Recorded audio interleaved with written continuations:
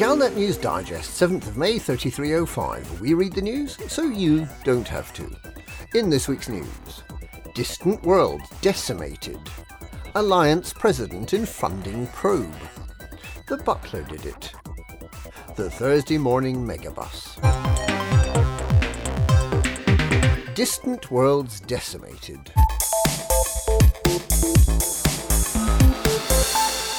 The announcement of the completion of the Distant Worlds 2 expedition may be premature according to figures obtained by Galnet Digest.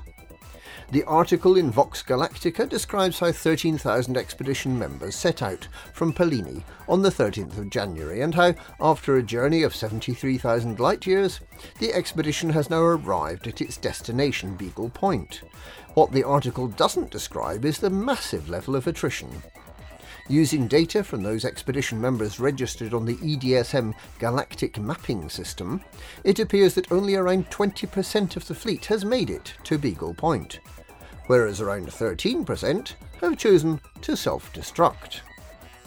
While there are still a few more weeks for expedition members to complete the journey, it seems highly likely that some explorers have given up, been lost in the depth of space, or have continued past Beagle Point in a bid to reach the next galaxy. Among the achievements the article lists for Distant Worlds 2 is the construction of the Deep Space Research Station Explorers Anchorage near Sagittarius A star. This now serves as a permanent base for pirates seeking to plunder ships visiting the galactic core, as well as facilitating some very beautiful and detailed photographs of the supermassive black hole at the centre of the M37 galaxy.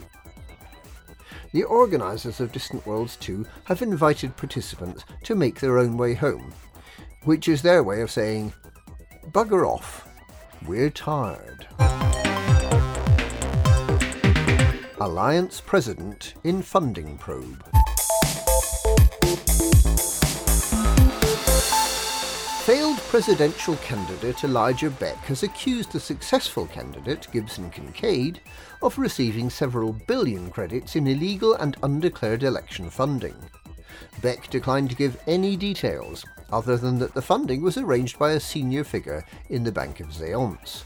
However, his proposal that the Assembly should open an inquiry into campaign funding has been passed.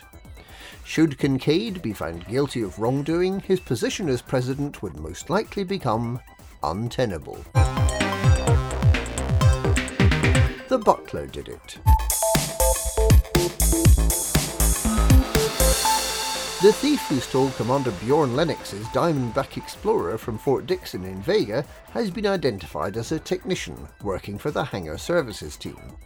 Gan Romero has a wife and children on the station where he's lived for 11 years.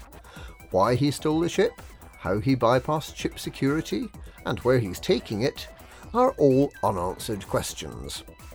As is the question of why the theft of a Diamondback Explorer warrants intergalactic news coverage. The Thursday morning megabus. The results are in. Nearly 3,500 commanders voted in the poll to choose a destination for the Zende Partners Guardian shuttle. And of those who voted, nearly 40% chose the site that contains the blueprints for the Guardian fighters. Accordingly, from the 16th of May, a regular megaship shuttle will fly the 541 light-years from Zende to Sinuf EN-H D11-96.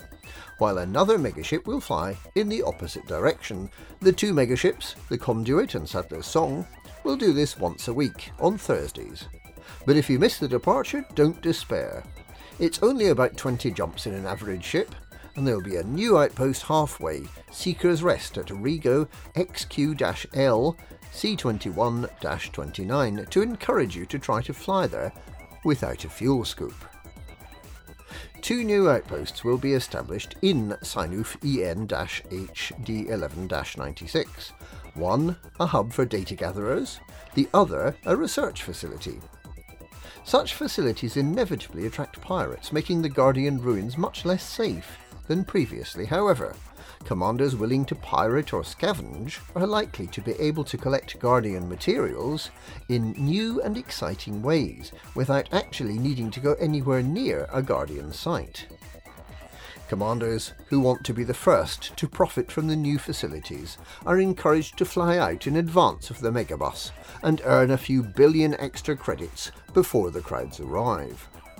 Guardian materials are going to be the new Void Opals. Perhaps. And that's this week's Galnet News. Galnet News, we read the news so you don't have to.